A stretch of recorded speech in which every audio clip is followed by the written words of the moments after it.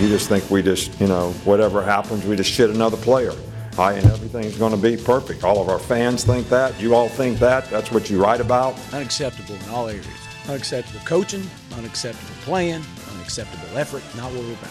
You don't want to be here. There's a specific reason. Not really, I think we did a poor job recruiting. If guys are coming in and immediately walking out the door because it was something different than what they thought it would be. We lied to them during recruiting, or we sold them on a dream that wasn't true. Like I said, coach our kids to do the right thing and play with poise, play with confidence, play with dignity, play with class. At the same time, we're not going to take anyone shit either. We want to be a big, fast, dominating, aggressive, relentless football team that nobody in the SEC wants to play. Now, that's also a second in the West, baby. Yes, sir. Hey, I don't like getting it. It's the only time we're ever getting excited about second. From now on, it's first, okay? All I want to do is fucking eat. I want you to eat. I want you to eat. I want you to want this shit. Do you want it? Do you want it? Show me. But you done did it again. Welcome into the latest episode of That SEC Podcast. I'm your host, Michael Breton. I go by SEC Mike on Twitter, and I'm joined as always by my cousin Shane, who goes by Big Orange Vols on Twitter. What are you up to, you big Tennessee homer? Hey, buddy, how are you? Doing good, Shane, doing good. So it's been a little while since we recorded. It's been about 24 hours. I wanted to ask you, Shane, have you figured out a name for Steve Spurrier's restaurant yet? Hell no. The more I thought about it, I ain't going to that damn restaurant, Mike. I'm not saying that I hope it flops, but, I'm proud of him, but I know he's not going to be involved with it. This is probably one of his agents, saying this is a great idea and this is what everybody's doing. So I'm out on the Steve Spurrier.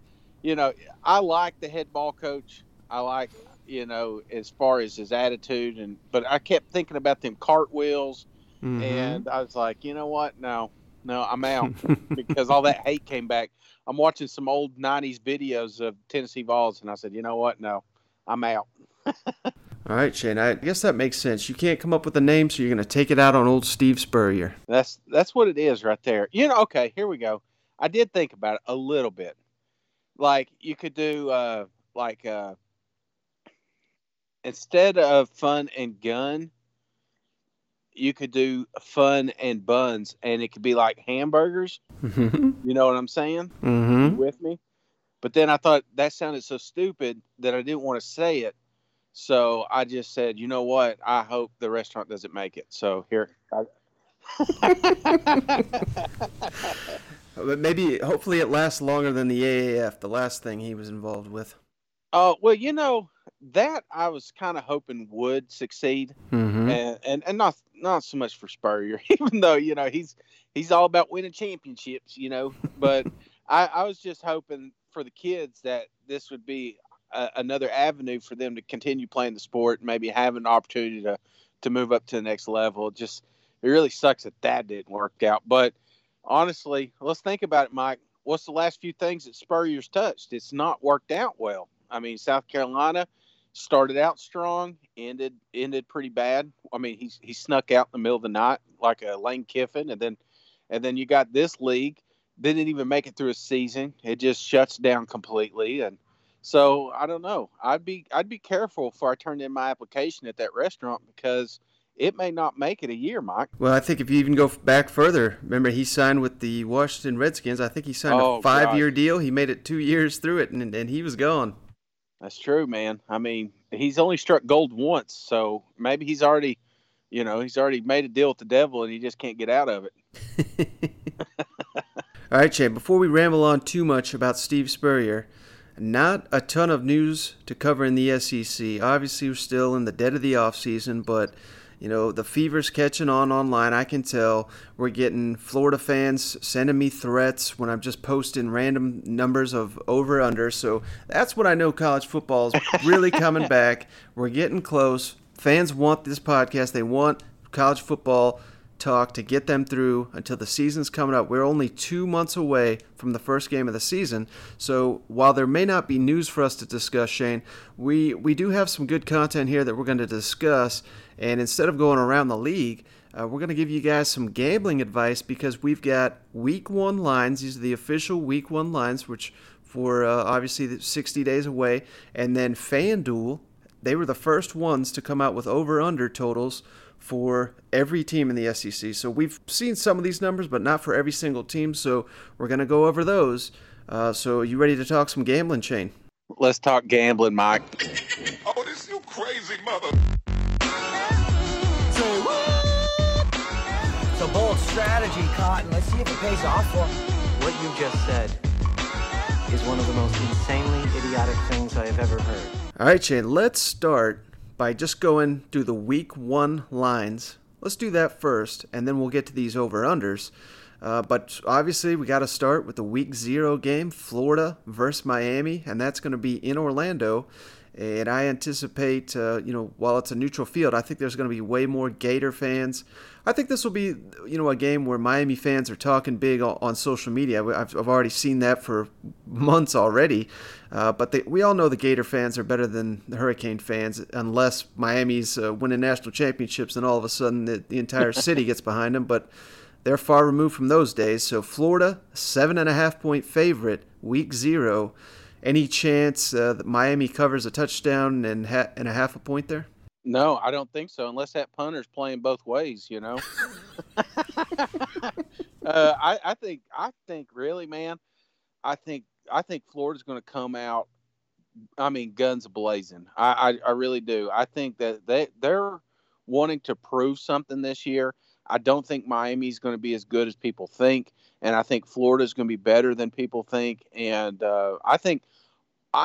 I'm this is kind of a bold statement, but I think the Gators you're sleeping on one of the best receiving cores in the league, and I think they're going to shine when it comes to the season opener here. Yeah, and I think the smart avenue for Miami here would just be kind of go quiet into this one and, not do so much talking, but we're kind of seeing the reverse of that all offseason. You got coaches and administrators and players hyping up what they're going to do to Florida. And I'm not prepared to say Florida's going to be some kind of world beater or anything, but I do think the difference between Miami and Florida is pretty wide right now. So the Gators favoring that 7.5. I think they'll probably win by 2 touchdowns in this one. Oh, yeah. All right, Shane. So that's the only Week 0 SEC game we got, but we got a line for all the rest of the SEC games here, with the exception of the Arkansas game. Arkansas opens at home against Portland State. So I guess we all know there's no need for a line for that one, but we do have lines for every other game. And let's start with the Thursday game, Shane. Texas A&M at home against Texas State. 34.5 points. So Texas A&M would have to win by 5 touchdowns against a team that went 3-9 last season. So I don't know how you're feeling. What do you think? Can Texas A&M win by 5 touchdowns? I think so, man. I think, again, statement game, Jimbo coming out. I think he's going to want to run the score up, even though he won't come out and say it. And I just think that, hell, his freshmen can beat Texas State, Mm-hmm. Well, I'm going to tell you, Shane, I'm actually going to go the other way right now on Texas State. And I'm certainly not picking them to win the game, but I like them with the 34.5, and I'll tell you why, Shane, because Week 2, that's when Texas A&M goes to Clemson. And I think this could be the classic game where Aggies are going to play it kind of vanilla. They don't want to show their hand too much. They really need to develop a backup quarterback, so maybe the entire second half you sit Kellen Mond. Maybe that's too much, maybe the entire fourth quarter, but you really need to get some reps for the backup. So I think there's a good chance that Texas State maybe, shuts the Aggies out in the fourth quarter or scores a late touchdown or 2 to cover that 34.5 points. Yeah, I don't care if Sinbad comes back. They're gonna get this spread, buddy. I think this is gonna be a 50-point ball game, man. All right, next game up here, Shane. Mississippi State, a 22.5-point favorite against Lafayette. And this, for some reason, is a neutral site game. This is in New Orleans. I don't know how many Lafayette fans are going to show up for this one. I would imagine, it's a nice little showing here for Mississippi State fans to make the short drive to New Orleans. That would be a good time for them, but I still would like to rather see this game in Starkville. What do you think about this one, Shane? Do you think Mississippi State can cover a little more than 3 touchdowns? I do. I think Vegas is a little worried about, everything that's going on the offense side of Mississippi State. And I think that's probably why this spread isn't as high as one would think. So I think they do obviously come out with the victory and maybe a little sluggish at first. But I think, 3 touchdowns, a little over 3 touchdowns. I think they can get that. Now, keep in mind that Louisiana went 7-7 last year. They had a 5-4 conference record, but they did go to the Sun Belt Championship game. So this is a decent program. It's not I don't expect a blowout here, but I don't know. This one would be a stay away for me because I could see Mississippi State easily winning by 3 touchdowns, but the 21, Lafayette's going to This ain't Lou Holt's son's team, is it? No, that's Louisiana Tech. Oh, okay. Yeah, no, I think they get 22 then. All right, so Kentucky's a 13-point favorite at home against Toledo. Toledo went 7-6 last year, 5-3 in the MAC, and they did go to a bowl game. But I think Kentucky, they're going to have a lot to prove. They got a lot of doubters this offseason for some reason. I mean, I guess I know why, because they lost so much talent. But like Mark Stoops says, it's because they've got other guys that they've developed, so they got a lot of confidence going into this season. I think that less than 2 touchdowns at home against Toledo, coming off a 10-win season, I'm going to take the Wildcats every time. Yeah, I do. I am too. I think that they're going to come out. I think Terry Wilson, he looked fantastic in the spring game. I think they're going to try to get more vertical on this team, which is going to obviously lead to more points. And, you got Cash on the other side of the ball. Yeah, give me that spread all day long. All right, Shane, next game on the docket, we got Ole Miss at Memphis. And this is a dangerous one here, Shane. Memphis, obviously a really good team in the last several years. And Memphis, believe it or not, even though they are playing at home, coming off an 8-6 season, but they are nearly a touchdown favorite against Ole Miss at home. -6 is the spread. And I got to lean towards Memphis. I think they're going to win this game, but I don't know. That spread is a little dicey, but I'm very confident that Memphis will win this game. I'm just not sure. I don't think it's going to be a blowout, but I think I would take Memphis in the 6. What do you think? Yeah, I'm with you, man. This is Norvell's 4th year, and a lot of people are talking that this may be his last year at Memphis. And one thing I read that Memphis is going to be favored in every game they play this year. So a lot of people sleeping on them, don't know much about them, but I think they're going to have a pretty strong team, and Ole Miss is going to have a tough one here. So, yeah, I think right at this moment, it's still freaking June, man, but I'm leaning a little more toward Memphis on this one. Now, on the flip side, I could say, the Rebels, they do have a ton of momentum with recruiting, and obviously everyone wants to point to their 2 coordinators. I think they made 2 outstanding hires there this offseason. This could be a game, Shane, where they're going into Memphis. Imagine you're an SEC player and saying, hey, you're a damn underdog to Memphis. Ole Miss might come out here and just beat the hell out of the Tigers and just kind of, try to prove everyone wrong. So they're going to have that edge on it. I don't know if that'll be enough to get it done, but that's got to be some kind of silver lining for Rebel fans to just, play the disrespect card. I think that's going to work. Yeah, absolutely. All right, Shane. So next game up, I know you've been waiting on this one. Tennessee, their home opener, season opener against Georgia State, who went 2-10 last year out of the Sun Belt. So Vols are favored big here by 26 points. Your boy's going to cover the nearly 4 touchdowns here. Oh, Mike, we're going to knock that out before the first quarter's over, buddy. That's what wishful Shane thinks. So, I'm taking the over on this one. I really love these first games of the season just because Vegas doesn't really know what, if you're really following your team, if you feel confident about them, this is when you're betting right here, week 1, because the further they go, the better they get at this. So I think that Tennessee's going to be much improved, especially offensively, and with Chaney there, I think it's just going to be a fantastic game. So I'm looking forward to it, and I like Tennessee with the over. All right, Shane, I'm going to disappoint you here, but I'm actually going to go Georgia State. I feel pretty confident about that. I can see this being a classic game where, Tennessee pulls it out in the end, wins by, 20 to 24 points. And, maybe it's close at halftime. Volunteer fans are freaking out. They want Jeremy Pruitt fired by halftime. And, they come out strong with the fourth quarter and put this thing away. But I could certainly see that. I think Jim Chaney's offense, all Volunteer fans are excited about this guy, but I just don't think he's going to come in and they're going to light the world on fire immediately. I think it's going to take some time, and particularly with their offensive line still a work in progress. If they can run all over Georgia State, they should blow them out, but I'm just not confident. I mean, we just saw it time and time again last year that they were unable to move. I mean, even teams like damn UTEP. So I'm just not confident week one that they're going to be just blowing the doors off teams. But I like Georgia State in the 26 right there.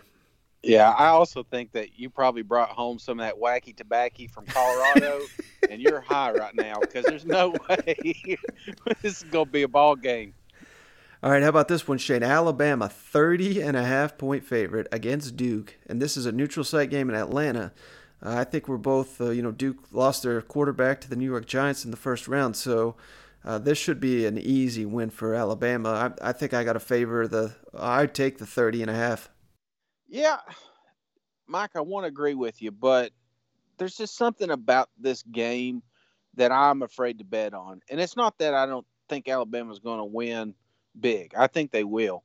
But this may be one of those games that Alabama jumps out big and then Duke just kind of crawls back in it just enough to get back in that point spread. So I'm afraid to touch this one right here. I think that's right where it needs to be on the points. Mm-hmm. There's just so much uncertainty with Duke, and there's so much uncertainty with Alabama right now, especially the secondary. So I'm going to hold off on this one. All right, Shane, we got another neutral siter. South Carolina, 7.5-point favorite against North Carolina. This game is in Charlotte, where the Carolina Panthers play. The Gamecocks favored by 7.5. What do you think about this one? Give me South Carolina. I mean, I'm looking forward to this game. When is it? So this is we don't have any times or anything on this, right? No, we do. I believe this is the ESPN night game is what I'm thinking. That's perfect. Mac Brown's pills have kicked in by then, He's damn near 90. So, yeah, give me South Carolina, man. Yeah, I'm just baffled by this one because, I mean, North Carolina's coming off a 2-9 season. I know South Carolina had a disappointing bowl game, but I don't factor bowl games into one season from the next. They're basically meaningless to me in that regard. South Carolina should have the edge on just so many levels. And I don't know. I like South Carolina to cover that one easy. I'm still perplexed by this 7.5 line. Yeah, bet on that one, boys and girls.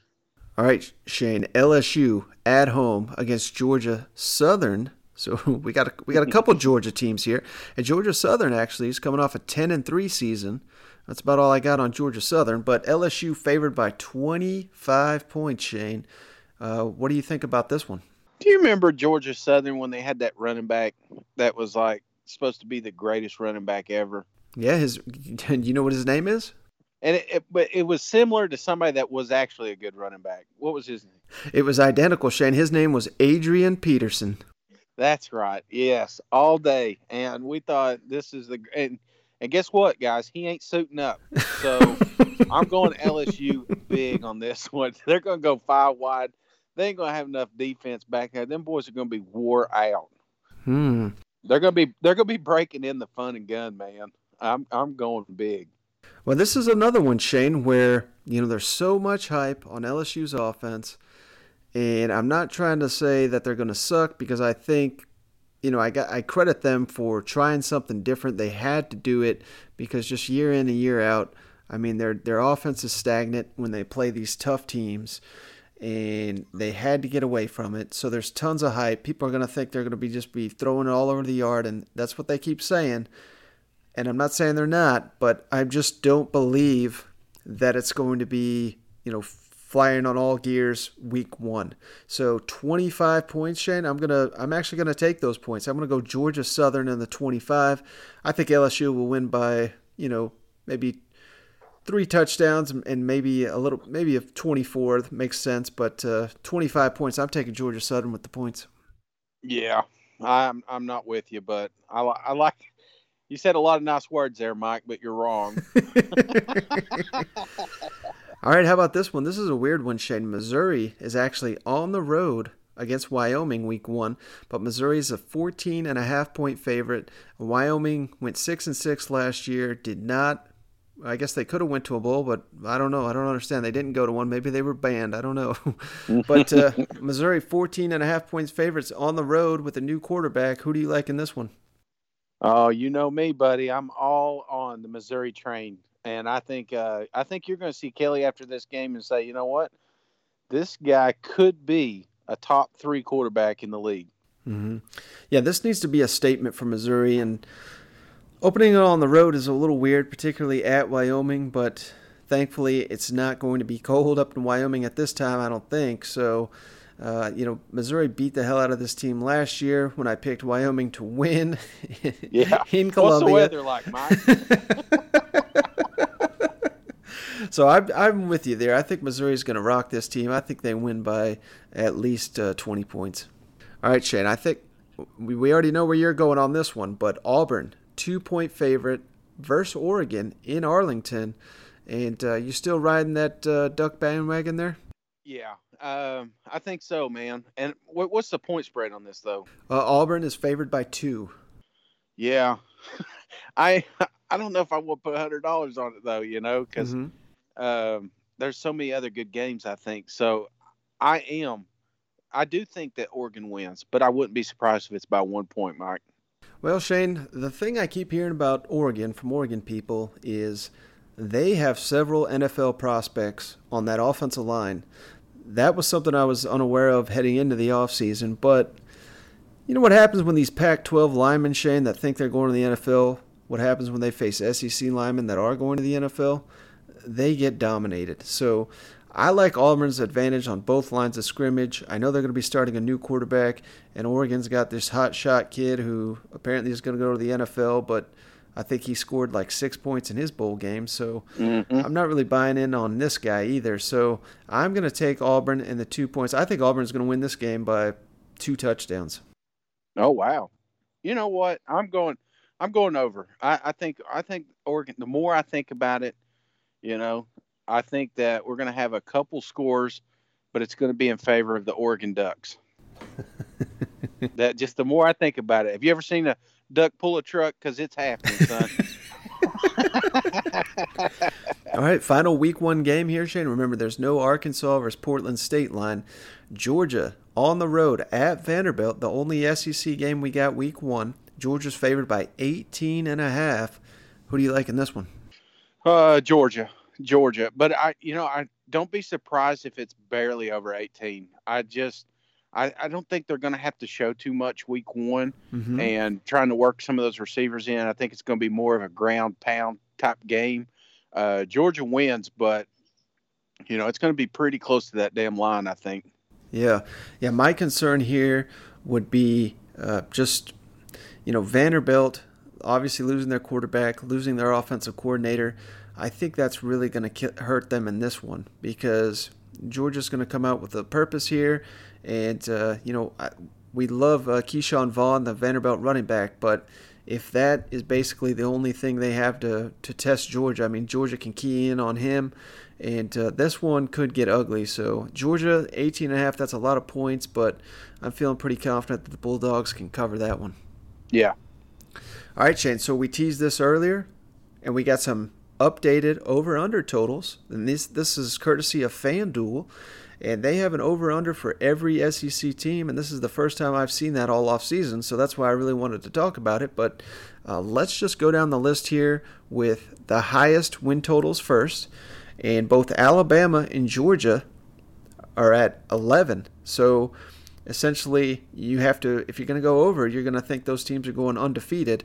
And keep in mind, this does not include bowl games. This does not include SEC championships. So I don't know.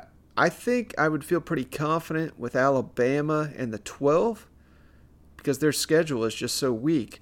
And then Georgia, I'm pretty confident they're going to go, maybe 11-1, but I don't think they're going 12-0 in the regular season. So that Georgia one's a stay away from me. But I like Alabama and the over. What do you think on those two? I'm the opposite, man. I think I'm more confident that Georgia goes 12-0 than I am Alabama, and I just think when you have teams like Texas A&M and LSU and these guys, I think there's going to be somebody sneak up and take Bama for a game, and I think Georgia knows exactly what they're getting into, and they're out to prove something this year. So I'm not first off, I'm not betting on this. But if I was to have to pick one, I'm going Georgia 12-0. All right, Shane. So right below those two, we got two SEC teams with an over-under at 9, and that's Florida and LSU, which the winner of this game, maybe that'll be the team that actually goes over, and the loser, obviously, maybe the one that goes under. This game is in Baton Rouge this year, but Florida's proven they can win in Death Valley. They've done it the last couple of times, I believe. So Florida 9, LSU 9. What do you think of those over-unders? Those are right at it, man. Again, it's kind of like Georgia and Alabama. It's tough to, because in this situation you're kind of picking between these two teams, Mm-hmm. So you're kind of predicting who do you think's going to win that game, and right now in June, I don't know if I could touch either one of them. So I'm probably leaning a little more toward LSU just because I'm on the hype train, but I wouldn't be surprised if Florida does it, So again, 2 bets I'm not going to touch here. Yeah, I think for the Gators, Shane, I would take the under because I just don't see them winning 10. I think that's a little bit unrealistic, where I could certainly see them going 8-4. This is definitely not one of my favorite bets on the board, but I like Florida in the under. And then kind of similar with LSU, I could see them winning 10, but I think 9 is probably a more realistic number for them. So that one's kind of a push that I would stay away from. Yeah. How often, let me ask you, Mike, if you got to bet in now, mm-hmm. do you think there would be much change here in the next 60 days? Is there without injuries, I'm sure injuries would factor in or something like that. But do you see much movement in 2 months here? Yeah, that was where I was going to go with that question. The only thing that's going to shift these lines is, there'll be 2 things. An injury to a quarterback or a star player at another key position, but most likely only quarterback. And the only other thing that would change it is if people start betting one of these teams significantly, then they'll correct it and kind of change it. And I got one on this list here, Shane. We're going to get to it in just a minute, but I recommend everybody to put money on it. I've already put money on it because these just came out on just today, and I found it and I put the money on it before they change it around because I think they're going to get some heavy action here. But I wonder if it's the same one, Mike. But before we get to that, Mississippi State, Shane, how about this? They're next on the list at 8.5. And I know we've both been kind of down on Joe Moorhead, what he did the first year there in Starkville. I'm not saying it's going to be doom and gloom for the Bulldogs, but 8.5, that seems like a very high number. Now, they do have some very winnable non-conference games, so you got to factor that in. But I don't know. I don't see this team winning 5 SEC games, and that's basically what it's going to take for them to get to 9 wins. That's me, Mike. I think that the 8, I was interested. 8.5, I'm out. So I'm going to go under on Mississippi State. Yeah, I agree with that one. And then we already know where you're going to go with this next one, Shane. Auburn at 8. That's kind of right. That's kind of a push for me. I could see them going 8, possibly even 9. I think that Florida game, that's a toss-up to me. They could surprise and get the Gators there, but that's more of a stay away from me. And I'm assuming you are throwing Gus under the bus and going with that under. That's right. I'm not quite putting the mortgage on this one, but I am betting heavy on Auburn to get under. All right, Shane. Next on the list, Texas A&M. Surprising because they have a lot of hype, but they've got an incredibly tough schedule. Texas A&M's number is at 7.5, and I actually like the over. I think they can win 8 games. They're going to be favored. They have the better coaching, and they're going to have the better talent than many of the teams they face this year. I don't care how hard that schedule is going to be, and I got confidence in them to pull an upset or two. So I like the over with Texas A&M. Where are you at with the Aggies? I'm with you. I'm right there at it. If this thing shifts another half, I'm out. But I think they can get that. It's 8.5, right? You said? No, it's 7.5. So all they have to do is get to 8 wins, and they're good. Yeah, no, I'm going to go with 8 then for sure. All right, Shane, your boys, Tennessee and Missouri, same number. This was shocking to me when I saw it. Missouri 6.5, Tennessee also 6.5. And the Tigers, that's the team I was teasing before. That's the team I've already wagered on because the Tigers, they are probably going to be favored in their first 8, and they've got some winnable games on the back end too. So I have no idea where this 6.5 is coming unless Kelly Bryant walks out the door tomorrow that I'm unaware of. What are your thoughts on Tennessee and Missouri at 6.5? Yeah, I'm with you. That's like the one I'm putting all my money on is Missouri. And the only thing I could see, and this is something you brought up on the last podcast, which kind of has me a little worried, is if this thing gets shot down, this appeal for the bowls. Mm-hmm. And because you have seen it before with Ole Miss, just taking the wind right out of the sails, and then you could possibly see lackluster performance down the backstretch. But I just think that the schedule is perfect. I think you're going to hit this quicker than any other because you're talking 7. I think they go 7-0. Mm-hmm. So wait, do you have their schedule in front of you? First 7 games of the season for Missouri. We already went over at Wyoming. That's the opener, and they're favored by more than 2 touchdowns. West Virginia at home. They're going to be favored in that one. Southeast Missouri, obviously going to be favored in that one. They get South Carolina at home. They're probably going to be favored in that one. But I could see the Gamecocks winning it, but I think Missouri will be the favorite. Then they get a bye week. And then they have Troy at home. They're going to be favored there. Ole Miss at home. They're going to be favored there. At Vanderbilt. They're going to be favored there. At Kentucky. Kentucky may be favored, but I could certainly see Missouri winning that one. And that's their first 8, Shane. Yeah, you're going to get it. So put it all on Missouri. Trust me. And their last game is at Arkansas, so they should win that one too, I think. Yeah, that's so. It's just, I don't know. It just seems like a sucker bet for some reason, I think they're counting on the fact that most people know Missouri for Drew Lock, and now that he's gone, they're thinking it may not, the program may not be able to survive without him. But I think you're right. I mean, that's just that's a perplexing number to me. And then for the Tennessee 6.5, Shane, I'm pretty confident that the Vols go over the more I think about it because I just think that particularly with their schedule, they don't have a Power 5 team out of the non-conference, so they're going to have to go 4-0 in the non-conference, but that they're going to be heavily favored in every single one of those games. If they can get those 4, Shane, I think they can easily get 3 SEC wins and possibly 4. And if everything breaks right, I mean, maybe even 5. I'm not ready to go that crazy, but if Jarrett Garantano really progresses under Jim Chaney, I think that's certainly possible. Keep talking to me, baby. I like the over myself, so I think we see.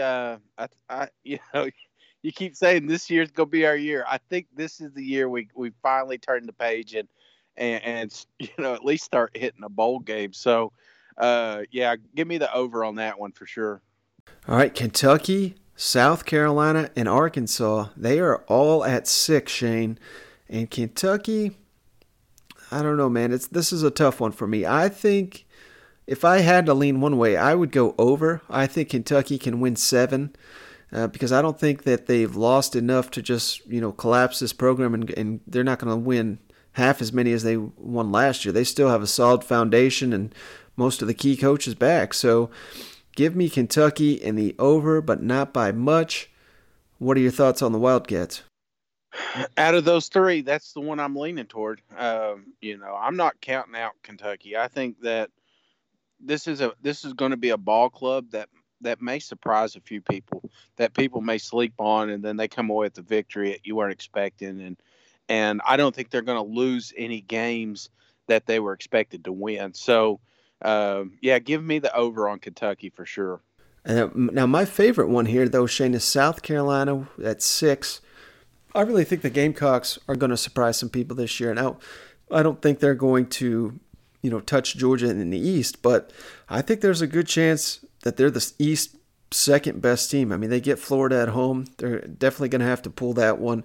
I know they play Clemson. That's basically an automatic loss at this point just with what Clemson has, but that doesn't factor into the SEC race, obviously. So I think year 2 under Brian McClendon's offense, Jake Bentley, I mean, I'm never going to hype that guy up anymore because he's receives too much hype, but there's something to be said for experience, and he's finally, he's got to prove something to a lot of Gamecock fans, and I think he will in the second year of this offense. So I like them to upset a team or two and maybe win 8 games next year.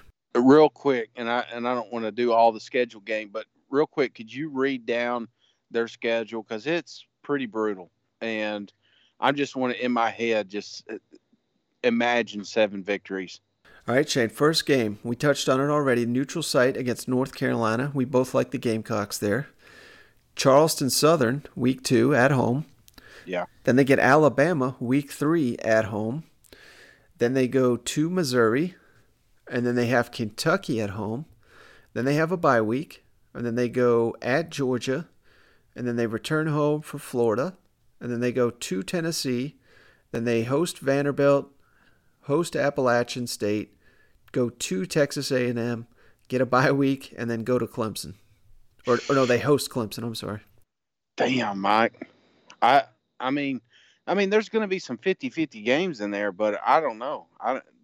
That's a brutal schedule. I think I'm gonna steer clear of that one for now. I think that 6 is the spot, and I wouldn't be surprised if they climb up to 7 or 8, but I also wouldn't be surprised if they go to 5. So I'm going to stay away from that one until like you said, this is a second year in this offense. I want to see. I think they got. Talking about receivers, underrated receivers, I think South Carolina is loaded with them. And I think they have real potential. But they're going to have to prove it to me because the past few years, just like you said, you get in on Bentley and you're like, all right, this is his year. This is, he's going to get all this stuff. And then, now we're like, well, damn, can that freshman play? I mean, it could go, it feels like it could go either way here. So, I'm not going to bet on them right now. I want to see a few games. I want to see this offense and how they operate. I think the defense is going to be better than people think. And I think they're going to be all right. But I'm in that you've hurt me too many times mode, So I'm fragile with South Carolina right now. All right, the final 6 team, Arkansas, Shane. This is the first over-under I've seen for the Razorbacks, and I'm fairly confident. I've been, singing the Razorbacks' praises here this offseason, but a bowl game in year 2, I don't know if they're ready to make that big of a step. I like the under on this one. I think Arkansas probably finishes with about 5 wins next season. Yeah, I'm going under as well. Nothing against you Arkansas fans, but I just think this is a true rebuild, and you're still a few years away. All right, the last 2 teams here, Shane, Vanderbilt and Ole Miss, both at the number 5 for the over-under 2019 season. And for me, Shane, I like Ole Miss in the under. I think Ole Miss is basically going to be this year's version of Arkansas last year. I like the Razorbacks to win that game. In Vanderbilt, man, that's a tough one, Shane. I think that's kind of a push, but if I have to go one way or another, I'm tired of doubting Derek Mason's program. I think I think he's an excellent coach. I just don't think they have the resources, or they even put forth the resources to build that program up. But if I had to lean one way, Shane, I would probably go with the over with Vanderbilt. But that's basically a stay away from me. I think 5 and 7 is about right. Yeah, I'm staying away from both of these, and if I had to pick one to go over, just because I like Keyshawn Vaughn so much, I'm going to go with Vandy. But I'm still not going to bet on him. All right, Shane, so that's all the gambling news we got, but we do have a bit of a mailbag question here. We got asked this about a damn month ago, I think. And apologies for the late response, but we still wanted to come through for you. Listen up, it's time for mail call. Don't have to answer that question. I'll answer the question. You want answers? I think I'm entitled. You want answers? I want the truth. You can't handle the truth. Do you understand the words that are coming out of my mouth? My turn. What do you got? Okay, here we go. What color is a fire truck? Oh, God, I always get these. Okay, all right, fire truck. Fire truck. What color are those red fire trucks? This one comes from Davy Crockett, my buddy. It says, how does Tennessee's receiver core stack up in the SEC? Any chance you can give us a 1 to 14 rating? Yeah, and this was asked quite a while ago, Shane, but hey, if you ask us a question in the offseason, our vow is to get it before the season comes. Just for anyone out there wondering. But let's go down the list. Who do you think in the SEC has the best receiving core? I've got mine in my head. I'm curious who you say. Yeah, I think without question, it's got to be Alabama number 1. Okay, that's what I say. Alabama number 1. Mm-hmm. Who you got number 2? Number 2, and this is, I say number 1, Alabama is the clear choice, but I also think number 2 is a clear choice. I'm going with the Florida Gators. Oh, okay. I'm a little different on you here. Mm-hmm. I say LSU Tigers. Yeah, now I've got the Tigers at number 3, just for the simple fact that, I think there's a chance LSU's guys take a big step up, especially with this new offense, but a lot of that is potential, a lot of it is promise, a lot of that is recruiting rankings, whereas Florida's guys have been doing it for years, a bit more consistent, a little bit deeper in my mind. So I give the slight edge to Florida, but I don't think you're far off putting LSU number 2 because they're my number 3. And we're just flip-flop because I've got Florida 3. So, So who you got number 4, Shane? This one may surprise you, but I think it's close. I'll tell you who's between is Texas A&M and South Carolina, and I'm leaning South Carolina for everything I saw in the spring game. Mm-hmm. Okay, well, I've got South Carolina number 5, so we're not far off there. But one receiver core that I think you're sleeping on, Shane, Auburn. I got Auburn number 4, and a lot of that has to do with the speedster Anthony Schwartz, and we can't forget that Will Hastings. He's coming back from injury. So, and Seth Williams. I mean, he really started to break out at the end of last season. He was a star in the spring. So I think Auburn, number 4 for me. You already said South Carolina. They're my number 5. Who do you got number 5? Number 5, I've got Texas A&M. I thought those guys looked really good last year, and I think they're going to improve. Mm-hmm. And they got another year with Kellen. I just think that they're going to take a step forward and be a force. So I've got Texas A&M at 5. Yeah, and that's not a bad selection, but I've got them I got them at number 7, and I'm going to make you happy with my number 6 here, Shane, because I got Tennessee. I think the Vols are in the top half of the SEC receiving core at number 6. Where would you rank Tennessee in the SEC's receiving course? Tennessee, I had 7. Okay. So we weren't too far apart there. Mm-hmm. So that's my number 7 for Texas A&M. Wait, now, would you drop it if you found out Jawan Jennings wasn't going to be available for 4 games?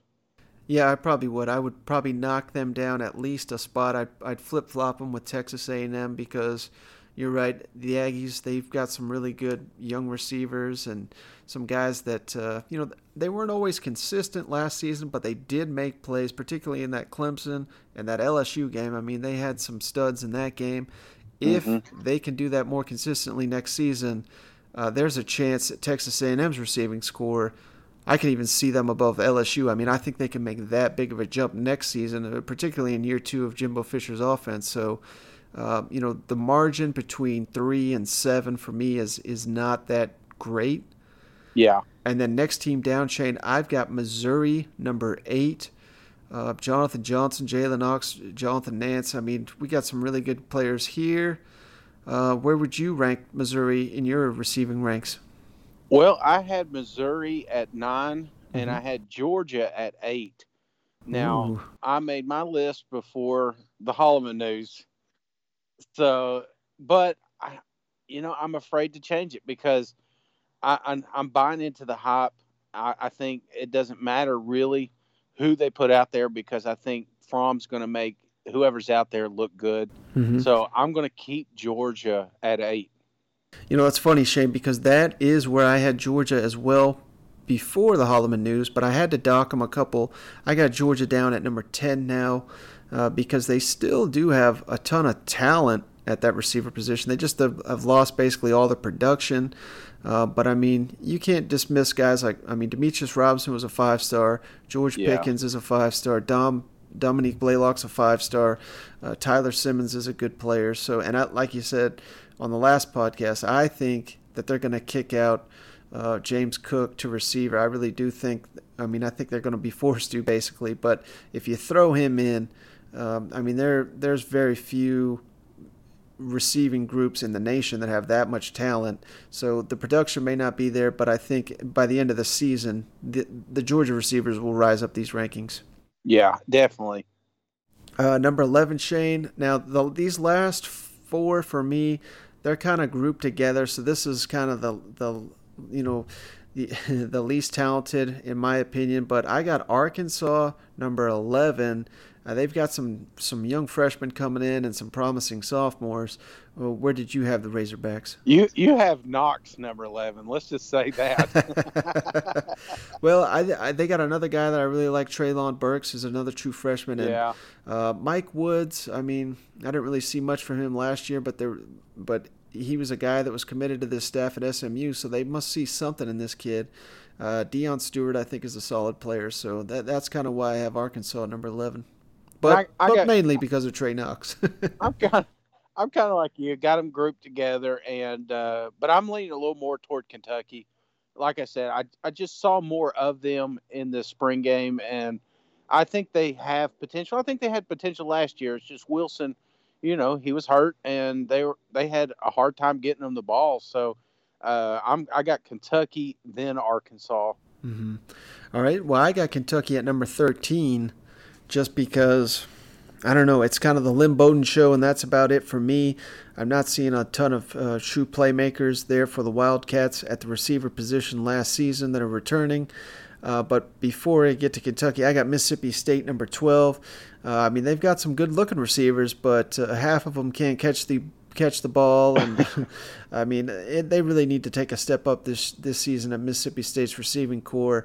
And last but least for me, Ole Miss all the way down at 14. And if we were going to rank many position groups, I think Ole Miss is going to come in last or near last for several groups, and that just kind of gives you an idea of what I'm thinking of the Rebels this year. Yeah, I'm a little hopeful for the running backs, but I'm with you, Ole Miss, and I think Mississippi State. I just think the whole entire state is going to be 13 and 14 there. I got Vandy right above them. All right, Shane, next thing we had on our docket here, I wrote this article recently for Saturday Down South. My ideas, a couple changes to college football recruiting that I think would improve the sport, and that kind of inspired you to kind of come up with some ideas. So let's just go back and forth. We'll start with you, Shane, and I think your ideas are more about helping college football overall, whereas my ideas help college football recruiting specifically, but at the same time, the overall sport. But just keep that caveat in mind. What's your number one thing on your list, Shane? It's funny because when you told me about this, I sat out here for like 10 minutes, and I was like, well, I don't know.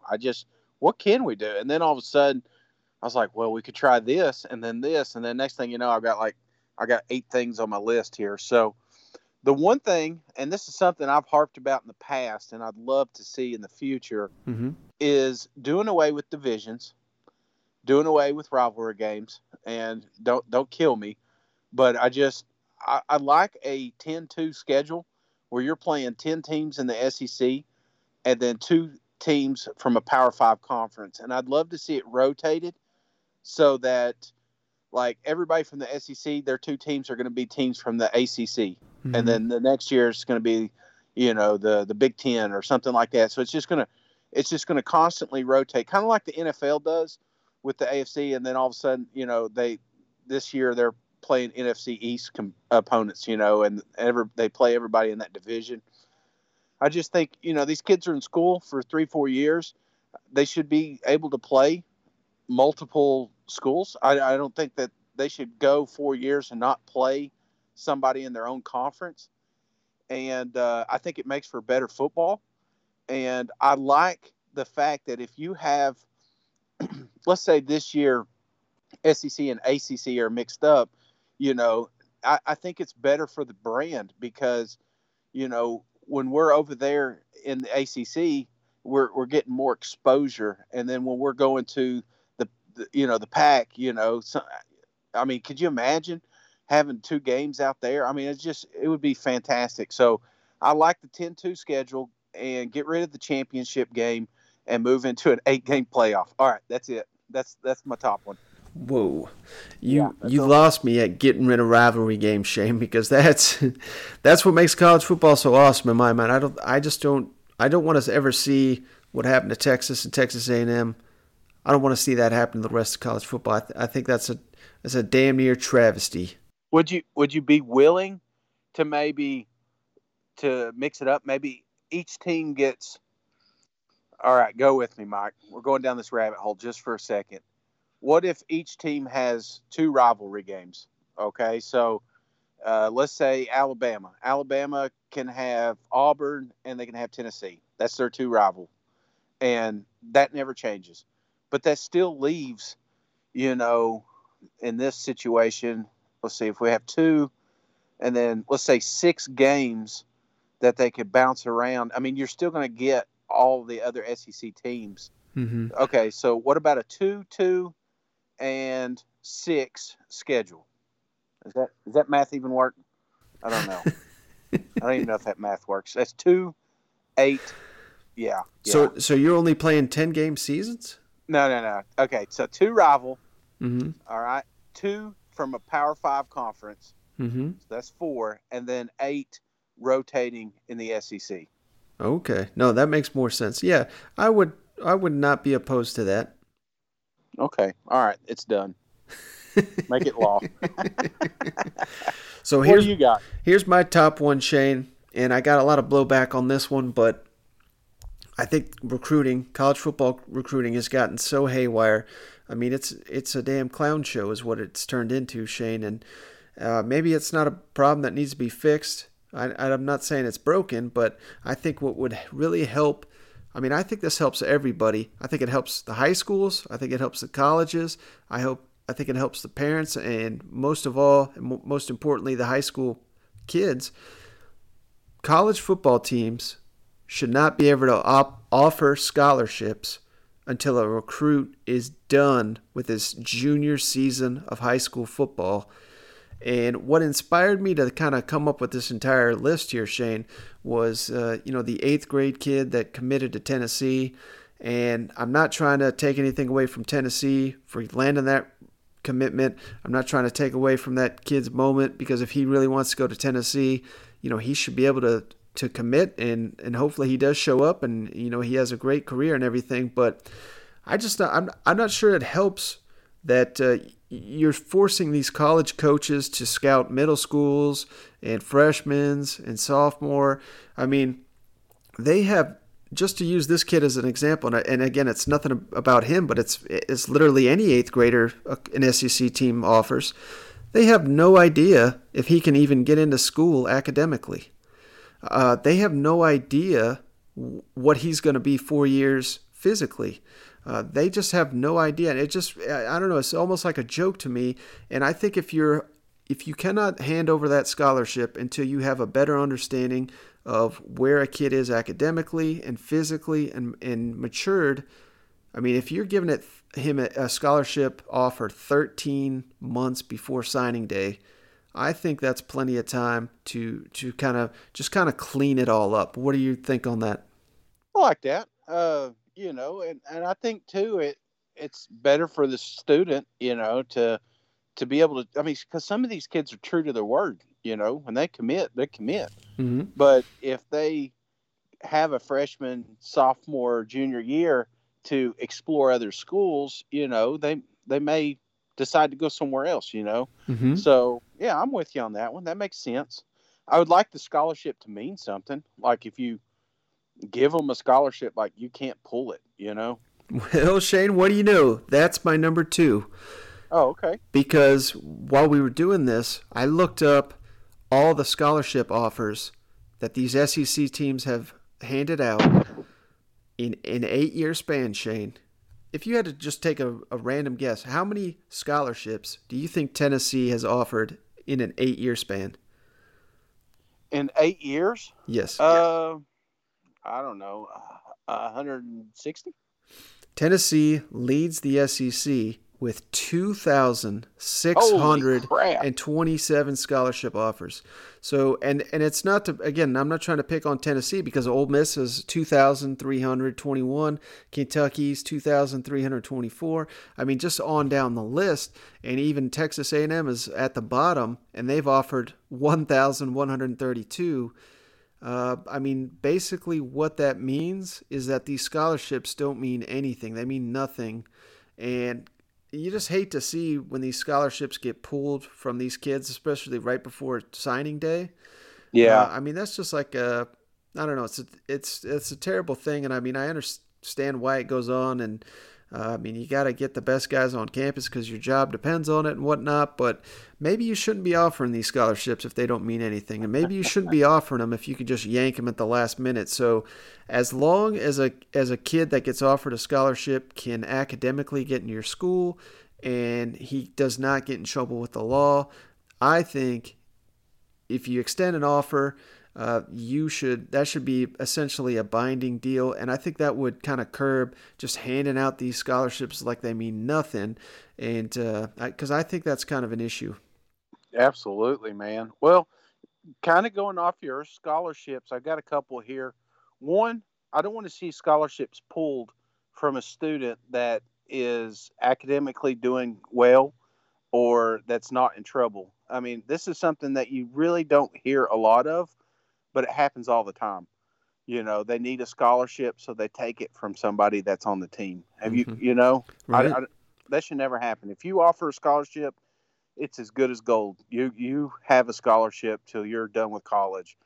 Now, this one right here, this one's just a little one that I like, something that would strengthen the locals, and that is have one local walk-on. And like a requirement is they have no D1 offers. Like, you know what I'm saying? Like there's a lot of kids in your community. It has to be within a 50-mile radius of the school, of the college. But, everyone, has that opportunity because there's a lot of great high schools in every area. Mm-hmm. And, they're just not good enough to get to that next level. And I think that they should have a mandatory one limit per year, and it's a walk-on from a local high school. Can we call that the Rudy squad or something? We can call it whatever you want, man. We could call it, I was thinking more like Miracle, with the Eagles and the kicker, that's kind of what I was thinking, I mean, we don't have to put an age limit on this thing, I'm not saying that I'm going to try to walk on or anything, but I think it would be kind of cool just to how big Texas A&M and the 12th man is. Mm-hmm. It's like that, but for every school. So that's what I'd like to see, something like that. It probably never happened, but and some schools it has happened, just mainly because of who they know or who the coaches know or something like that. But, it could be a big deal. Shane? Yeah. Just when I think you can't do anything dumber,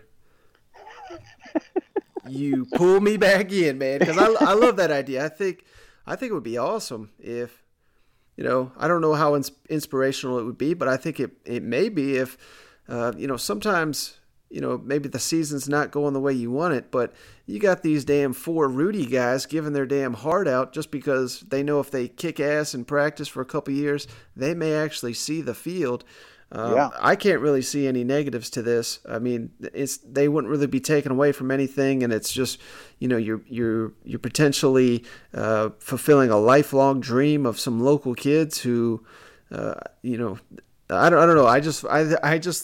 I can't believe you hit me with that. I think that would be an awesome addition to college football. Hell yeah. I love it, man. I love it. Let's make it happen, Mike. Let's go pick it at these universities. I'll see you at media days, Mike. All right, the final thing that I've got for changes to college football that I think would really help. I do think, as much as we love college football, Shane, I do think there is a slight problem with the current setup. And my main issue, and maybe this just comes from years of watching Tennessee football, but for a team, let's just take Jeremy Pruitt, for example. He is tasked with catching up to Alabama, and Alabama essentially is so far ahead of Tennessee that you're asking him, it's like kind of asking him to catch a marathon runner that's already halfway towards the finish line. Yeah. And that's not only a Tennessee problem, that's a problem at Arkansas right now. That's, to an extent, that's a Texas A&M issue right now because with Jimbo Fisher taking over. So my idea, the first 2 years that a college coach takes over a program, I think, there's so many guys that transfer out, and Arkansas kind of gave me this idea because I don't know if you're aware of this, Shane, but Arkansas has had 20 players leave the program since Chad Morris took over, and that's just in the last couple months here. So they're down 20 guys, and I think for every guy that leaves early via transfer because, for whatever reason, they don't like the new coaches, they don't like what happened maybe under the previous coach, or they're not making the grades, or they get hurt and they just can't physically go. Whatever the excuse is, if a player leaves early and you're basically down a spot, I think you should be able to sign an extra high school player to make up for that. So I'm essentially saying that in the first 2 years of Chad Morris's program, he should be able to sign an extra 20 guys. And I think that helps college football in many ways because what you don't want is you don't want the Razorbacks to be, incredibly thin at any position because you're going to get people hurt. And it's not like Arkansas is just going to go out there and get 25 stars and be the next Alabama immediately. So that's not realistically going to happen. But if they do have an extra 20 guys in there, maybe they get a couple gems in there, or maybe they just get 20 quality players. Instead of telling Arkansas fans, well, last year was rough, 2019 is going to be rough, 2020 you might start seeing something, 2021 we could be a contender. I mean, I think that hurts college football that you're asking these people to pay all this money and pay attention, and 3 or 4 or 5 years down the road it's going to come together. I think you can really help these first and second year coaches by allowing them to kind of get the roster full of their guys, make sure there's not any horrible depth issues. I mean, we've seen it at Tennessee. Hell, Shane, they can't field an offensive line the last 3 coaches. So if you're allowed to oversign, I think that corrects a lot of issues, and I don't think it's going to be completely, competitive disadvantage because if you're only allowing the new coaches to do it, they're already behind a Clemson, an Alabama, a Georgia. So it's not like they're going to be stealing all their recruits. I just think they need bodies. They need quality players to come in there to kind of play a little bit of catch-up, and I think that would help college football. What would you think, and go with me, Mike, because we're thinking outside the box here. What if the universities were allowed to have, because they can have only so many on the roster, right? Right. But what if they could have, I don't want to call it a JV team, but maybe they could have 20 additional players that are not on scholarship, that, maybe you do something special for them, like pay for their books or their meal plan or something like that, maybe just a little something, but kind of create like an NFL practice squad.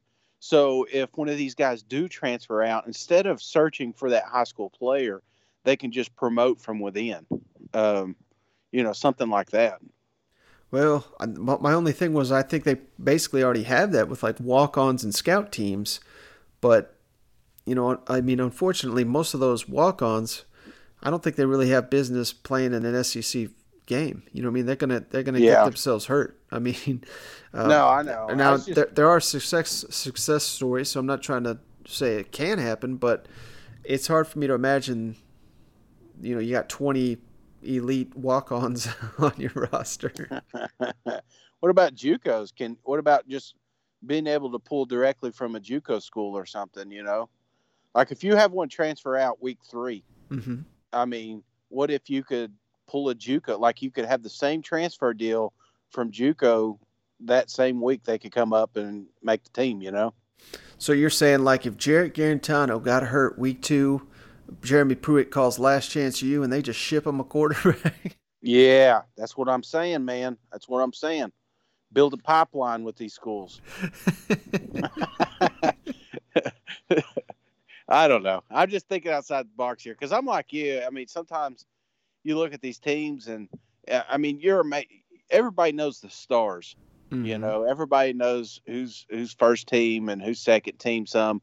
But, you know, it's amazing just how many moving pieces are on these teams.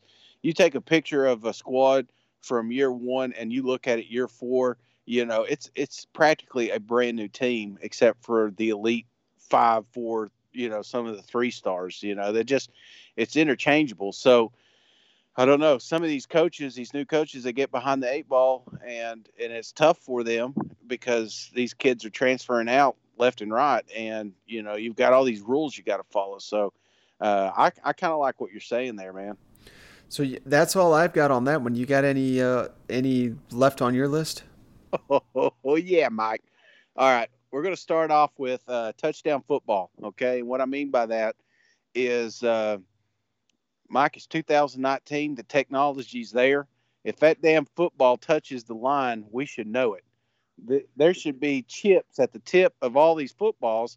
You know, I mean, you could watch a hockey match, and if that puck barely gets across, it lights up, you know, everything. So I don't understand why we got all these, which also leads to another one, more camera angles. I want more cameras on these football fields. You know, it seems like every time we're watching an instant replay, they've got 4 angles, and they're all terrible. You know, we can afford to put some more cameras out there. And if you had a touchdown football, then you never have to worry about it because they can look at the computer and say, oh, yeah, it did cross the plane. That is a touchdown, you know. Yeah, and I think that could easily be implemented. I mean, you just have some kind of wire maybe below the field, you know, across the goal line, and like you said, put chips in the ball. Yeah, that's not a bad idea. My dog can't leave my yard, okay? My dog can't leave the yard. He gets over there, he's going to get his ass burnt, okay? He knows it. Why, you know, we're not electrocuting people, but if I have that technology advancement here in East Tennessee, we can figure out how to put it on a football field. And when we get in those tough angles and they're going and it's a quarterback sneak and there's bodies everywhere and we don't know where the football's at, you know, we could look at the replay, see where the knees are because we've got more angles and we know when the football crossed the plane. So that has to happen, and it has to happen soon. How about this, Shane? One slight improvement. Let me hear your thoughts on this. But what if the chips in the ball kind of light up from inside so that when it extends to the goal line, maybe it like glows or something, and then we could be looking at replays. Is the ball glowing? Is his knee down? I mean, hey, that fixes everything, doesn't it? Well, this my only concern with that is we're going to have some premature glowing balls out there, Mike, and we're going to have somebody, and we see that ball light up, and we're going to say that's a touchdown. But then you watch the replay, and you're like, oh shit, his knee was on the ground. So I think it all needs to be going to a booth. And not there at the field. There's tons of referees out there that can't get around anymore. I'm sure they got like an instant replay room just for the SEC. You got 3 or 4 of them in the booth, and they can vote. But it's got to be quick. We can't be spending all time on this replay. But if you got this computer system set up and it says, okay, boom, green light, the ball did cross. Okay, where's his knee? Where's his elbow? Did he touch the ground before? Did he have control of the ball? Because we got all these fancy angles now. They should be knocking this thing out in no time. They should have 3 or 4 instant replay people. One, his job is strictly to make sure the ball is secured. Now, okay, the other one is strictly to find out where the guy touched the ground. The other one is a computer nut, and he can tell you exactly when that ball crossed the field or across the plane. So it's just we're making it difficult, and I don't understand why we should be able to instantly know that ball crossed. So, man, I gotta say it, Shane. The fact that we're talking glowing footballs, it's a dead giveaway. It's damn June in the college football calendar. We made it, Ma. All right, you got anything else, or is that? Yeah, I just got a couple more here, and okay. then I'm done. What would you think about no extra points? Like no field goals. Like you have to go for 2 every time you score a touchdown. I mean, the only time you can kick a field goal is like just a regular 3-point field goal. But other than that, if you score a touchdown, it's mandatory that you have to go for 2. Yeah, I mean, I would not be opposed to that because they're just so automatic, and it's just kind of a slow part in the game. But I don't know if that's necessary, but I do think going for 2 every time would be more exciting, and I don't know, it would be more interesting. I would not totally be opposed to that. Okay, all right. I didn't know how that would go over, so I just thought I'd throw it out there. One last one I got, Mike, more fan interaction. You know, when we went to the spring game, it was awesome. We went out there, we were on the field, we got to get autographs, the whole 9 yards. But the problem is everybody comes to the spring game, and you only really have the opportunity to get like a couple of signatures. Maybe like there's no way you're going to get a signature from Pruitt and get one from Garantano and your picture made and all that stuff. You know what I'm saying? Right. Like you're bringing your kids out. You know, this is a big event for them. It was a big event when I was a kid. I think they need to have more fan interaction. Now, if they start paying these players, that's one thing I would like to see is, you know, more fan events so that you could bring your kids out and meet the team and, you know, just be more interactive with the community that's supporting you. How does that help college football? I don't know. I just want some autographs, Mike.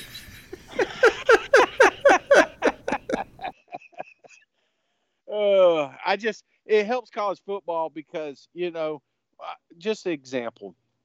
I went and to a book signing for Reggie White. You know what I'm saying? And like if he's doing a sermon, and my grandfather took me to him, and my mom was there, and we listened to the sermon. And then after, you know, we bought the book and we went up and we got it signed.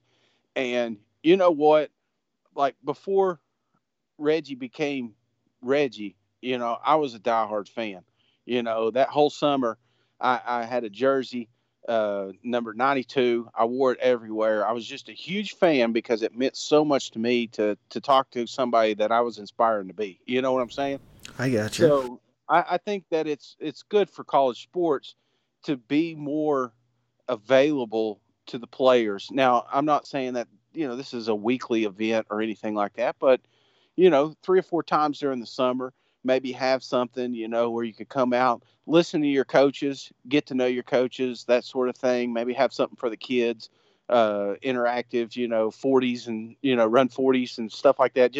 I just think that it's beneficial for the community, and it's good for your team too. So, yeah. And they may have more things out there that I'm not aware of, but that's just one thing that I think would be kind of cool. All right, Shane, I think you sold me on it. I'm in favor of this too. I think you're making some good points, and you got to show, you know, prove that I'm just a jerk, I guess. All right, Shane, this is going to be one of our longer episodes, so I think we got to cut it short. Let us know what you think. You know, obviously we'll get back to the news once some news happens. Hopefully this isn't the worst podcast we've ever done. But if it is, don't worry. We're going to go back to our regular format. If you guys hate it, let us know. Again, follow us on, we got the Reddit page, the Twitter page, the Instagram page. Ratings and reviews, those really help us out. And maybe we need to, you know, go 2 weeks without a podcast again because we got like 6 reviews. Absolutely. I appreciate everybody taking the time to hang out with us. And I mean, Mike, we're under 60 days now. I mean, it's not long. It's going to be a month away. And when these kids start reporting for camps and stuff, I mean, it's going to be on, man. When is SEC Media Days? I believe it is 1 month from today. Oh, okay. All right. See, I mean, look how close we are. So, I'm ready, man. I'm pumped up for football. There's no sports on anymore. It's all, I mean, it's on, son. So, I'm ready. I'm watching these old highlights. You know, I'm trying to get one out. We're trying to get one out every day, and it's been exciting. But it's also, it's just like a constant. I can't get enough of it. So, and I know you guys can't either. And I appreciate you hanging out with us and taking time. So. That's all I got, Mike. I need another beer. I'm out. All right, Shane. Thanks for joining me. I appreciate it. Thank you, everyone, for tuning in. We'll catch you on the next one. All right. See you guys. Go Vols.